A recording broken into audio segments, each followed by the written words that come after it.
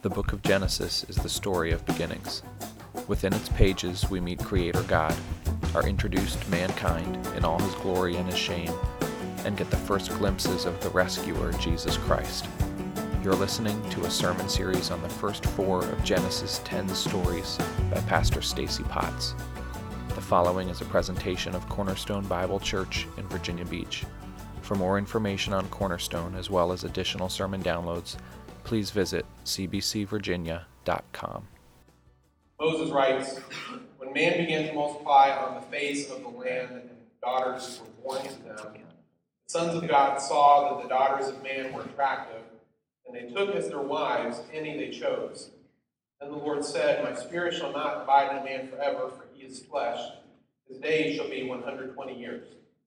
The Nephilim were on the earth in those days, and also afterward when the sons of God came into the daughters of man. They bore children to them. These were the mighty men who were of old, the men of renown. The Lord saw that the wickedness of man was great in the earth, and that every intention of the thoughts of his heart was only evil continually. The Lord regretted that he had made man on the earth, and it grieved him to his heart. The Lord said, I will blot out man whom I have created from the face of the land, man and animals and creeping things and birds of the heavens, for I am sorry that I have made them. But Noah found favor in the eyes of the Lord." Dear Father, we are back in our story this morning, trying to understand what we began to learn last week, how the judgment is coming on the earth. Here in Genesis, we know that coming judgment is flood. We know the story very well. It's been romanticized by so many. Yet, Lord, it's a very real issue that is at stake here. Mankind has become wicked. You are a righteous, holy God who cannot sit by and allow wickedness to go unchecked forever. We see here in this passage that you have a response to sin, one that is deep-seated, based in your character. So this morning, Lord, as we work through this passage, I pray that you will help us to see you. Help us not to be distracted by the details in the passage, to get focused on minutiae and debates about this or that. Lord, we want to see you, your character, to know you here, to understand how you, the Almighty God, have never changed. How you are the same today that you were here in Genesis 6, verse 28. Will your Spirit make that clear to us this morning? Will it open up our eyes? We ask the truths of these words of the gospel, even that we see in these words. I pray, Lord, for your help this morning. In Jesus' name. I feel like I should start today where I didn't start last week, and perhaps where I should have started, and that's by bringing us up to speed a little bit on just where we are in Genesis. And to make sure that you can remember where we're at, I decided to put this slide back up here that I have used many times. If you've been here with us through the course of the study, you've seen this before. If you're new, it's an important slide to understand. It shows us the structure of Genesis. Remember that the book of Genesis opens with a prologue followed by 10 stories that are there to help Israel understand who they are, where they came from, and who this God is who brought them out of Egypt and is now leading them through the wilderness. I didn't include the prologue up here because you all know that. That's the creation story in Genesis 1:1 to 2:3, one of the most well-known stories in the Bible. But after Moses gets past that prologue, he begins these 10 stories. And each of the stories that he gives are easy to pick out because each story begins with a special Hebrew word called what? Toledot. Okay, that's why I call it the 10 Toledots of Genesis. We don't really have a corresponding word in English to translate that word with, and so every time it's used, we have to use the whole phrase to try to make sense out of it. Like, these are the generations of, or this is the book of, or this is the account of, or the story of, or something like that. And you see that each time one of these new stories begins. So in Genesis chapter 2, verse 4, that first story we read, these are the generations of the heavens and the earth when they were created. So that first story, what I call Toledot 1, was the story of the heavens and the earth. The purpose of that story was to explain what had happened to the perfect world that God had made back in the prologue, because Israel had kind of figured out, probably through slavery, that the world wasn't perfect anymore. So how did that come to be? What had happened to bring all that to an end? Story number 1 tells us that, and it goes from chapter 2, verse 4, as you can see, all the way to the end of chapter 4. The next story begins in chapter 5, verse 1, and this is the one we started last week, and I'm going to go back to verse 1 just to show it to you. There he begins by saying, this is the book of the generations of Adam. So using all my mad creative skills, I call the second story the story of Adam's line, because I don't have any creative skills whatsoever. Be glad you're not Jordan, who has to come up with titles for my sermons and put on the website. I'll just leave it at that. And you'll notice that this story starts in chapter 5, but doesn't end until chapter 6, verse 8. And if that confuses you, just simply remember that chapter and verse divisions weren't part of the Bible when it was originally written. That was added hundreds, thousands of years later in some cases by people who were trying to make it easy for us to get around. So it's not like Moses is writing Genesis chapter 1, verse 1 in the beginning. That's not what he's doing. And so the stories can kind of be a little weird based on the chapters. This one goes all the way to chapter 6, verse 8. And the purpose of this story is to bridge the gap between Adam and Noah and to explain to us about this coming judgment that we're going to read about in the next story. And we saw that last time in chapter 5 to an extent. It was a genealogy. And the emphasis of the genealogy is obviously to bridge the gap. I mean, if you think about it for a moment, we covered over 1,500 years of history in 32 verses.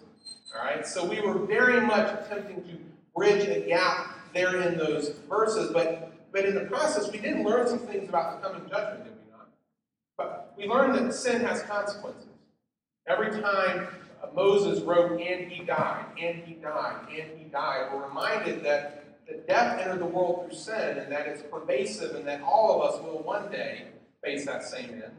We also learned, though, that there was salvation in the midst of it, that life is possible through grace and grace alone. Enoch walked with God. This faith-driven obedience and fellowship characterized his life, and as such, he is shown grace by God and is spared from death by God's own divine intervention. And so by the time we're done with that first section there in chapter 5, we bridge the gap. But there's a second half to the story. Chapter 6, verses 1 through 8. And if the emphasis of the first half is on bridging the gap, the emphasis of the second half is on explaining this judgment that's about to come on the world because of sin. So by the time we're done with the whole thing, we'll be ready to move into the flood story with a good understanding of how we got from Eden to the ark. Okay, that's what we're doing right now. Now, before we can look at these things, you need to know something very, very important about these verses that we're about to study this morning. I want everyone's attention here just for a moment. After this, you don't have to pay attention anymore the rest of the morning, okay? Just right here. Many Old Testament scholars believe that these 8 verses that we're about to study this morning are some of the most difficult verses to interpret in the entire Pentateuch. Not just the book of Genesis, but all of the writings of Moses, the first 5 books of the Bible. And the reason they think that is because there are a number of questionable or unclear things to study here in this section, all of which have been debated and studied and written about and argued about at length, in some cases for thousands of years. We're talking before Christ was born. The Jews, the rabbis, were arguing about some of the things that are written here. And now here I am, hoping to cover all of it with you in about 30 minutes. To say that this has been a daunting task this week is a bit of an understatement. And I'm not pointing this out to you because I want your pity. I just simply want you to understand what it is that we're up against this week as we're trying to work through these verses. And I went back and forth on trying to figure out how to approach this. For a while I was thinking maybe I should expand this into several Sundays and try to address all of the issues here in depth so that you can have a good working knowledge of what's going on here. But then I thought, well, I'm not sure that would really help if people haven't solved these issues in thousands of years. What am I going to do in 3 weeks? I don't think it's going to add a whole lot to your understanding. On the flip side, if I try to do it all in one sermon, I was afraid that I would end up jumbling it all too much together so that you missed what was the most important things to understand here for all the things that are difficult to understand. I went back and forth trying to figure out what I was going to do.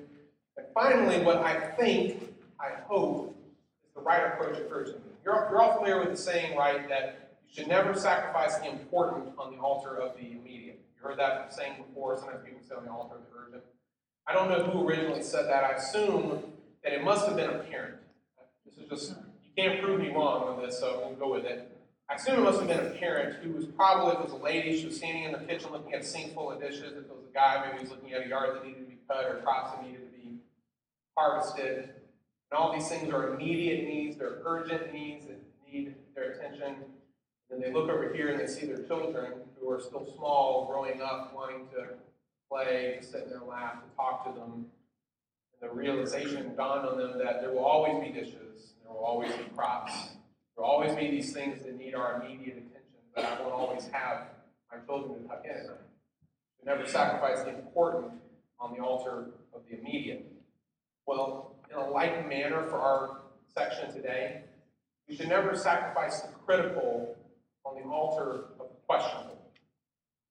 Never sacrifice the critical on the altar of the questionable. While it may be tempting for us to spend our time focused on those items that are fun to debate, those questionable things that people have argued about for years, none of the items that people like to argue over are critical to a right understanding of the text. In other words, all the three items that people want to debate about and write books about and earn their PhDs in, none of these things affect the main point that Moses is trying to get across. His point here is crystal clear. And so while some of the other items around it might be a little fuzzy, we want to focus our heart and mind squarely on what it is that Moses is trying to communicate here so that we can learn the lessons that I think Moses is trying to teach us. We will address the questionable things as quickly as I can right off the bat, but I really do want our main focus, our final focus, to be on this critical message here in this story. So having piqued your interest in these questionable things, I want to get them out of the way right off the bat, okay? Because otherwise you're going to be sitting there wondering about them, wondering what in the text is causing people to debate. So let's get them out of the way right off the bat so we can focus on the critical message Moses is trying to communicate. There are three questionable items here in these verses. I'm just going to list them all for you here at once so you can see them in question format, okay? Number one, who are the sons of God and the daughters of men that he talks about in verses 2 and 4? Number two, what does the 120-year limit there in verse 3 refer to? And then number three, who are the Nephilim that Moses talks about in verse 4? Okay, so these are the three questions that people want to debate. Let's just cover them one at a time and get them out of the way. First, who are the sons of God and the daughters of men mentioned here in verses 2 and 4? And there are three main views on this one. I'm going to give them all to you very quickly just so you can be aware of what you hear. And if you wonder why I do this, let me just tell you, it's because I don't want you to be ignorant of what you read and run into when you're out and about in the world around you. I want you to know. You may not understand it fully, but I don't want you to be sitting there going, I've never heard that before. No, you've heard it before because I'll make sure it's explained as simply as possible. And if you get it, well, that's just a bonus, okay? Number one, some people think that the sons of God here refer to fallen angels and that the daughters of men refer to human women, okay? Sons of God in this view are fallen angels, and that the daughters of men are just normal human women. The idea is that these angels rebelled, whatever. They came down, they took human form, they married human women, and had babies. Okay, this is the understanding. And the reason that people think this is because in the book of Job, the angels there at the beginning are referred to with the same exact phrase, the sons of God. That's how Job refers to the angels.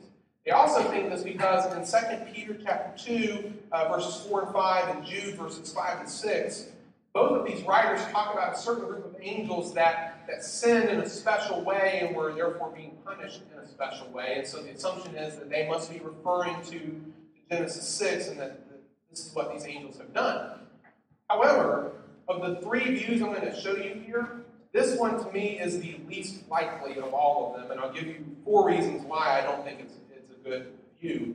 Number one, just because Job called angels sons of God in his book, doesn't necessarily mean that that's how everybody uses that phrase. Okay? Imagine with me for just a moment that some nuclear holocaust occurs, almost everyone on the earth is destroyed, nations are destroyed, there's just a few survivors left, and after 1,000 years, there's finally civilization sprouting again on the earth, and some archaeologists are digging around, and they find something in California, a piece of paper, and it says, James Dean is the rebel. That's all it says. They go, I wonder what a rebel is. James Dean is obviously a rebel. I don't know who he is either, but clearly we got to figure this out. And a few years pass, and some more archaeologists are digging around in what used to be Boston, and they find a newspaper clipping that talks about, it's from the 1860s, and it talks about how the Southern soldiers are rebels against the federal government. And they go, aha! James Dean must have been a Southern soldier rebelling against the federal government at the time. Because, see, these people here use the word that way, and he's called a rebel, so therefore they must go together. What's the problem with that? Just because one person uses it somewhere doesn't necessarily mean that's always the way the term is used. And just because Job calls the angels the sons of God in his book, he's the only person who does that, by the way, doesn't necessarily mean that every time you see the phrase it's referring to angels. Okay, there's one reason. Second, neither Peter nor Jude refer to Genesis 6 in their writings. They don't bring it up. They're just talking about a group of angels who did something. Not this. They don't make any reference to this whatsoever. And they probably knew that people argued about this, and they could have given a definitive word and ended all argument. That they don't indicates to me they're probably not talking about this. Third, the idea that angels can take human form and marry women and have children seems to go completely against Jesus' words in Mark chapter 12, when he told the Sadducees who had asked a question about people getting married after the resurrection, can that happen? Can people get married once they've been raised from the dead? And he's like, no, you don't understand. Once you've been raised from the dead, you're like the angels. They don't get married, nor are they even given in marriage. Well, if that's true, then this doesn't seem to make sense.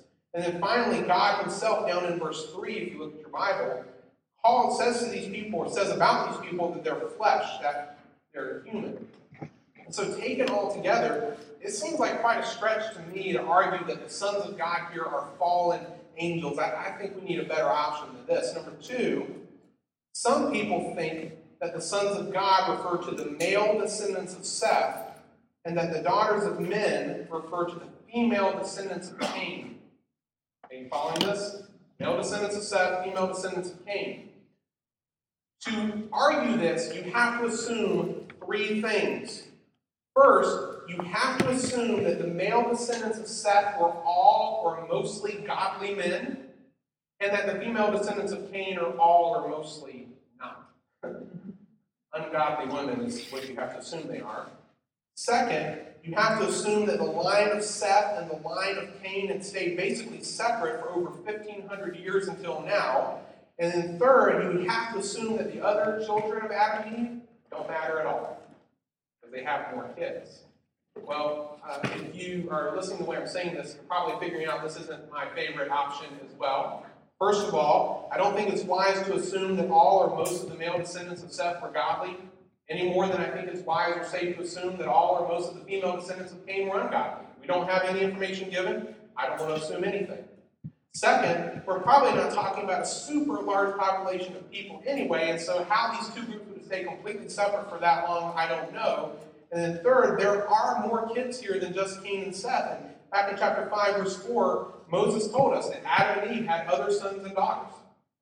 They're around. How many? I don't know. I'm just saying that there are more people than just these two groups. And so I don't think we can assume all this, so I don't think this is our best option either. The third option that people often put forward is that the sons of God refer to human rulers or kings, and that the daughters of men just refer to women in general. Okay? Just ladies, girls, women in general. And the reason they think this is because, not from the scriptures, but because in the ancient world, it was common to refer to rulers or kings in this manner, to deify them in some way, to call them sons of God, kind of a thing. And maybe what he's describing here is these rulers who are taking many women into their harems. Okay, maybe that's the problem and why God's a little angry with them. Again, though, I just feel like this is stretching the text farther than we need to in order to make sense of what Moses is doing here. Just because other people did it doesn't necessarily mean that that's what Moses is doing. I don't see proof of this in the text, and so I don't really like this option either. And so if I don't like any of the main options, where am I at? How do I answer this question? I answer very affirmatively, I don't know. I don't know who they are. And I'm doing this to be honest with you, and I hope you learn something even from this little exercise. That we don't have to force answers that we're not certain about. It's okay to not know everything about the Bible. Particularly in things like this where it doesn't affect anything at all. Whoever they are, doesn't matter. What matters is what they do. Moses explains that part. And so that is the critical aspect. Everything else is just a questionable item. The second thing people argue about is this question. What does the 120-year limit in verse 3 here refer to? You look at verse 3, the Lord is speaking. He says, "My spirit shall not abide in man forever, for his flesh, his days shall be 120 years. Now, what exactly is he putting a limit on? And for this one, there are two main views. Number one, some people think that he's putting a limit on the number of years that man can live. In other words, before the flood, we saw this last week in Genesis 5, people lived ridiculously long lives, right? They were living for hundreds and hundreds of years. And so maybe part of what the problem is that with such long lifespans, people have time to perfect their wickedness. I mean, think about it. What do you do after you've been alive for 300 or 400 years? Like, I've done everything there is to do. I've talked to everyone there is to talk to. Let's see what pulling the ears off a rabbit feels like. Ooh. Yeah.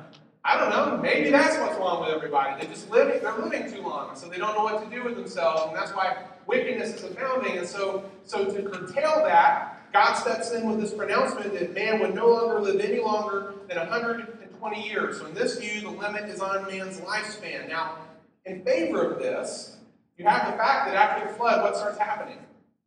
People start living shorter and shorter lives. However, against this view, that takes a really, really long time to happen, and it doesn't seem to be consistent. I was curious, like, who's the oldest man on record that we have, in recent times? And in 1997, a guy in France died. He was 122. So maybe God's pronouncement doesn't always work for everybody. I don't know. Also against this is that it doesn't seem to really fit the context to talk about shortening man's life. The context is about coming judgment. So I don't think this is the best option. I think number 2 is probably your best option. Some people think that he's putting a limit on the number of years before he'll bring the flood, before he'll bring judgment on the earth. In other words, what he's saying here is a warning. Hey, there's 120 years left, and then we're done. This is I won't put up with this any farther than that. We're going to go that far and no more. To me, this makes complete sense. I think this is the right view. It makes sense in the context that God is limiting how much time is left before judgment comes. The third question, who are the Nephilim? Moses talks about in verse 4. Just in case you're wondering, the word Nephilim here refers to a group of people. Okay? It's a group of some kind.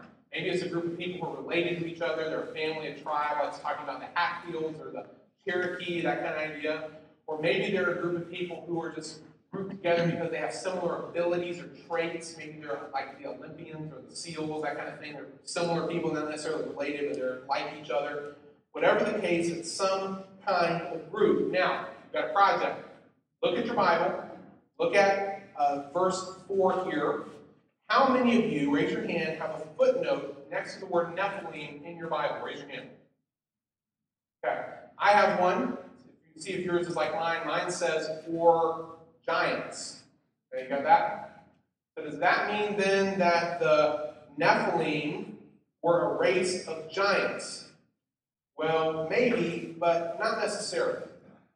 See, the word in Hebrew here is very uncertain. We know it's being used to refer to a group of people, but what it's describing about them is very unclear. And the reason these people are sometimes thought to be giants is not because of what's being said here in Genesis 6, but what's being said about them in the one and only other reference to them in the entire Bible. In Numbers chapter 13, we read the story of the spies who go out to look at the land of Canaan. And when they come back, 10 of the spies are like, we can't do it. we cannot take this land. And two of them, Joshua and Caleb, are like, we can take this land. And so they each issue their report to Moses and the people there in Numbers chapter 13. And I'm going to pick up this story of the report in verse 30. But Caleb quieted the people before Moses and said, "Let us go up at once and occupy it, for we are well able to overcome it." Then the men who had gone up with him said, "We are not able to go up against the people, for they are stronger than we are." So they brought to the people of Israel a bad report of the land that they had spied out, saying, "The land in which we have gone to spy out is a land that devours its inhabitants, and all the people that we saw in it are of great height. And there we saw the Nephilim, the sons of Anak, who come from the Nephilim. We seemed to ourselves like grasshoppers, and so we seemed to them." So obviously these people that the spies see are very tall, particularly compared to the Israelites. And this is where the idea that all the Nephilim are giants, this is where that idea comes from. Well, again, that doesn't necessarily mean that all of the Nephilim are giants, but at least that group was. We really need to stick with the clues that Moses gives us here in the text, and the one and only clue that he gives us is found in this last part of chapter 6, verse 4. He says that these were the mighty men who were of old, the men of renown. That means that these Nephilim were known as mighty warriors or doers of great things. Okay, what kinds of things? I don't know. As a side note, what's fascinating to me, and if this bores you, I'm sorry, but it's interesting to me. What's interesting to me is that he doesn't feel the need to explain any more about them than this, which means that they must have some knowledge of stories of the past, some shared point of reference that they go, "Oh, those guys, the guys we heard the stories about, the men of renown, oh, that's who he's referring to." So because he doesn't need to explain any further, because they must have some shared understanding, this is all the information that he gives us about the Nephilim. So who are they? I would leave it exactly where Moses does. They were a group of mighty men who did amazing things. I can't say anything more about it. So there you go. There are all the questionable items with as brief of an explanation as I can give you, all in one nice, neat little package. And if you have any further questions, you should go trust Wikipedia. Now, let's get to the critical part. That was sarcasm, for those of you who don't know me. Let's get to the critical part of this message, okay? Because the main point of this passage is not these items that people want to debate. None of those things are central to what Moses is getting at. The main point of the passage is to announce and explain God's coming judgment against sin. Say that again. The main point is to announce and explain God's coming judgment against sin. And to do this, Moses uses a form of parallelism to drive this point home. You know what parallelism is, right? Yes, you do. Shake your head yes, even if you don't know the word. Parallelism is when you say something, one thing, the same thing, two different ways in order to drive home the point or to emphasize it. So I'll give you an example, see if you can get the point of what I'm trying to get across. The sun was as red as blood, as crimson as a ruby. Now, what am I telling you about the sun in that sentence? That it's red, right? It's very red, okay? It's as red as blood, as crimson as a ruby. I've used parallelism to drive that point home. I said the same thing two different ways so that you would get the point that I'm trying to make. That's exactly what Moses is going to do here in these 8 verses. He's going to announce the coming judgment initially here in verses 1 through 4, and then he's going to go back and do the same thing again in verses 5 through 8 with a little more detail to drive this point home. And by doing this, he is emphasizing to us the coming judgment. So look at how he does this in verses 1 through 4. He starts by just setting the stage for us. He says, when man began to multiply on the face of the land, and daughters were born to them. That statement is just saying, okay, here you go. So you know where you're at. People are having babies. There's lots of humans. They're multiplying. Okay, this is our scene. Here's the first thing he wants you to see, that the sons of God saw something. What did the sons of God see? They saw that the daughters of man were what? Wrong. Not attractive, even though that's what it says behind it. The Hebrew word here is the word for good. Now, can you think of any other time in Genesis up to this point where man saw that something was good? Not God. God saw that a lot of things were good, didn't he, in Genesis 1? Can you think of any other time in Genesis up to this point where man saw that something was good? Where was it? That's the tree. Genesis 3. They were standing there before the tree of the knowledge of good and evil, and they saw that it was good for food. I wonder if that's coincidental. I guess we'll have to keep going and find out. So they see that the daughters of men were attractive or good. And after they did that, they responded to what they saw. Verse 2 tells us that they took as their wives any they chose. And this may be a statement of polygamy or some other sexual sin. I don't know. Whatever it is, it's not presented as a good thing. And so man saw that something was good and he took. Again, notice the parallel to Genesis 3. He's drawing our minds back to this. After that, after man responds, God speaks. In verse 3, God says, "My spirit shall not abide in man forever, for he is flesh. His days shall be 120 years." And the word abide here should probably be translated as contend or strive. It's a difficult word. It just means that he's not going to put up with it forever. I'm not going to just sit around and let this continue on forever. There's going to be a limit. 120 years and we're done with this. But note that at this point, we don't know why he's putting the limit on it, really. He doesn't explain it yet, but this is just an initial statement. We've got to get to the parallel, then we'll understand more. Finally, Moses makes a statement about man. He tells us about these Nephilim that are known for their might. They stand out in the story because of what they can do, because of their abilities. And so Moses, inexplicably at this moment, draws our attention to these people. So we've had a pattern here. Here it is. Man saw something was good. Man responded, took. God spoke with an initial statement of judgment. There's 120 years and I'm done with this. And then man is highlighted at the end. We have the statement about the Nephilim. Okay, this is the first half. Does everybody see that? Got it? Hold on to it. Look at the second half now. It starts very similarly, except this time, who sees something? God saw something this time. And what is it that he sees? He sees that the wickedness of man is great in the earth, that every intention of the thoughts of his heart was only evil continually. He sees evil and a lot of it. I mean, this is quite a statement about man here. Notice how he's being described. He's described as being thoroughly wicked to his very core. Evil through and through at this point. This is why judgment is coming. This is the answer to the question we didn't know back in verse 3. Man is wicked. It's rampant, it's thorough, it's complete. God's going to judge it. So God saw that man was evil, and now he responds. But notice that the response he gives isn't what we might first expect. In verse 6, Moses tells us that the Lord regretted that he had made man on the earth. He grieved him to his heart. Some of you may wonder about the statement here that the Lord regretted that he had made man. I mean, how does God regret anything? Isn't he all-knowing? Didn't he know what was going to happen? Isn't he all-powerful? Can't he choose to do or not do, to allow or not allow anything he wants? So how can an all-knowing, all-powerful God regret something?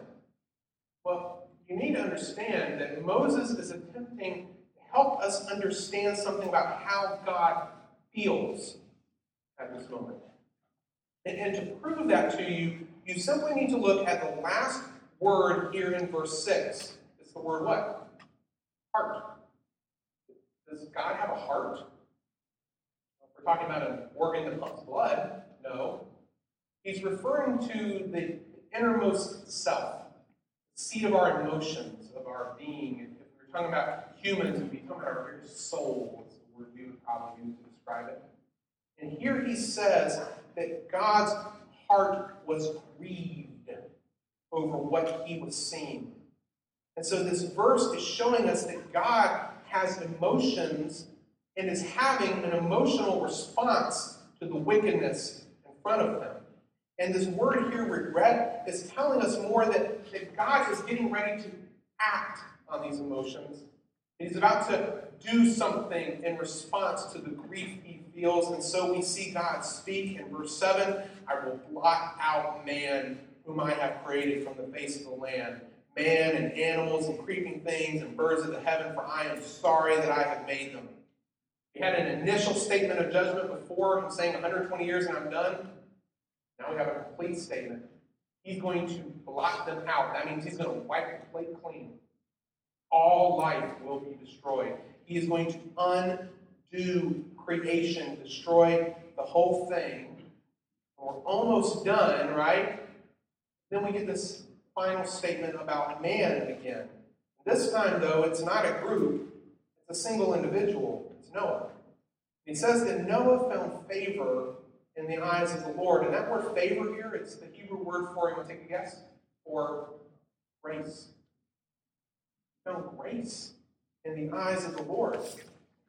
In the midst of this judgment, God is not all wrath. There's mercy. There's grace. There's love being shown even in this. And though we're going to cheat a little bit, I'll tell you what, we're going to cheat a little bit by looking ahead. Look down at verse 9 and you'll see why. He tells us that Noah was a righteous man, blameless in his generation. What's the last statement? Noah walked with God. That means he's like Enoch, the guy we saw last week. And like Enoch, Noah too finds that life comes through grace, not through anything else. And so whereas the Nephilim stood out for their might and what they could do and what they had accomplished, Noah stands out not because of what he did, but because of what the Lord did for him. You see the difference in the two? So look at the parallelism now. It's pretty amazing, isn't it?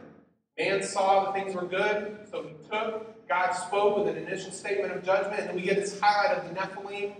On the flip side, you see that God sees that things are evil. His response is sorrow, is grief. He gives a complete statement of judgment, and then we're left with a statement of hope. Now, what do you learn from this message? Remember, Moses is attempting to emphasize in these verses the coming judgment on sin. But if you look carefully, you will notice that he did not do that, really, by emphasizing how bad man was. He did this through emphasizing the very character of God along the way. For example, this is the first time that we've seen a statement on God's wrath in the Scriptures. God's wrath here. It's evidenced by the fact that he's not just going to sit by and let man continue on in his sinfulness forever. God is holy, and sin is an offense to him. He hates it. He's going to judge it. He is going to kill all these people in his wrath. Does that make you feel warm and fuzzy inside? Does that at all send a shiver up your spine to think of God in this way? It does mine.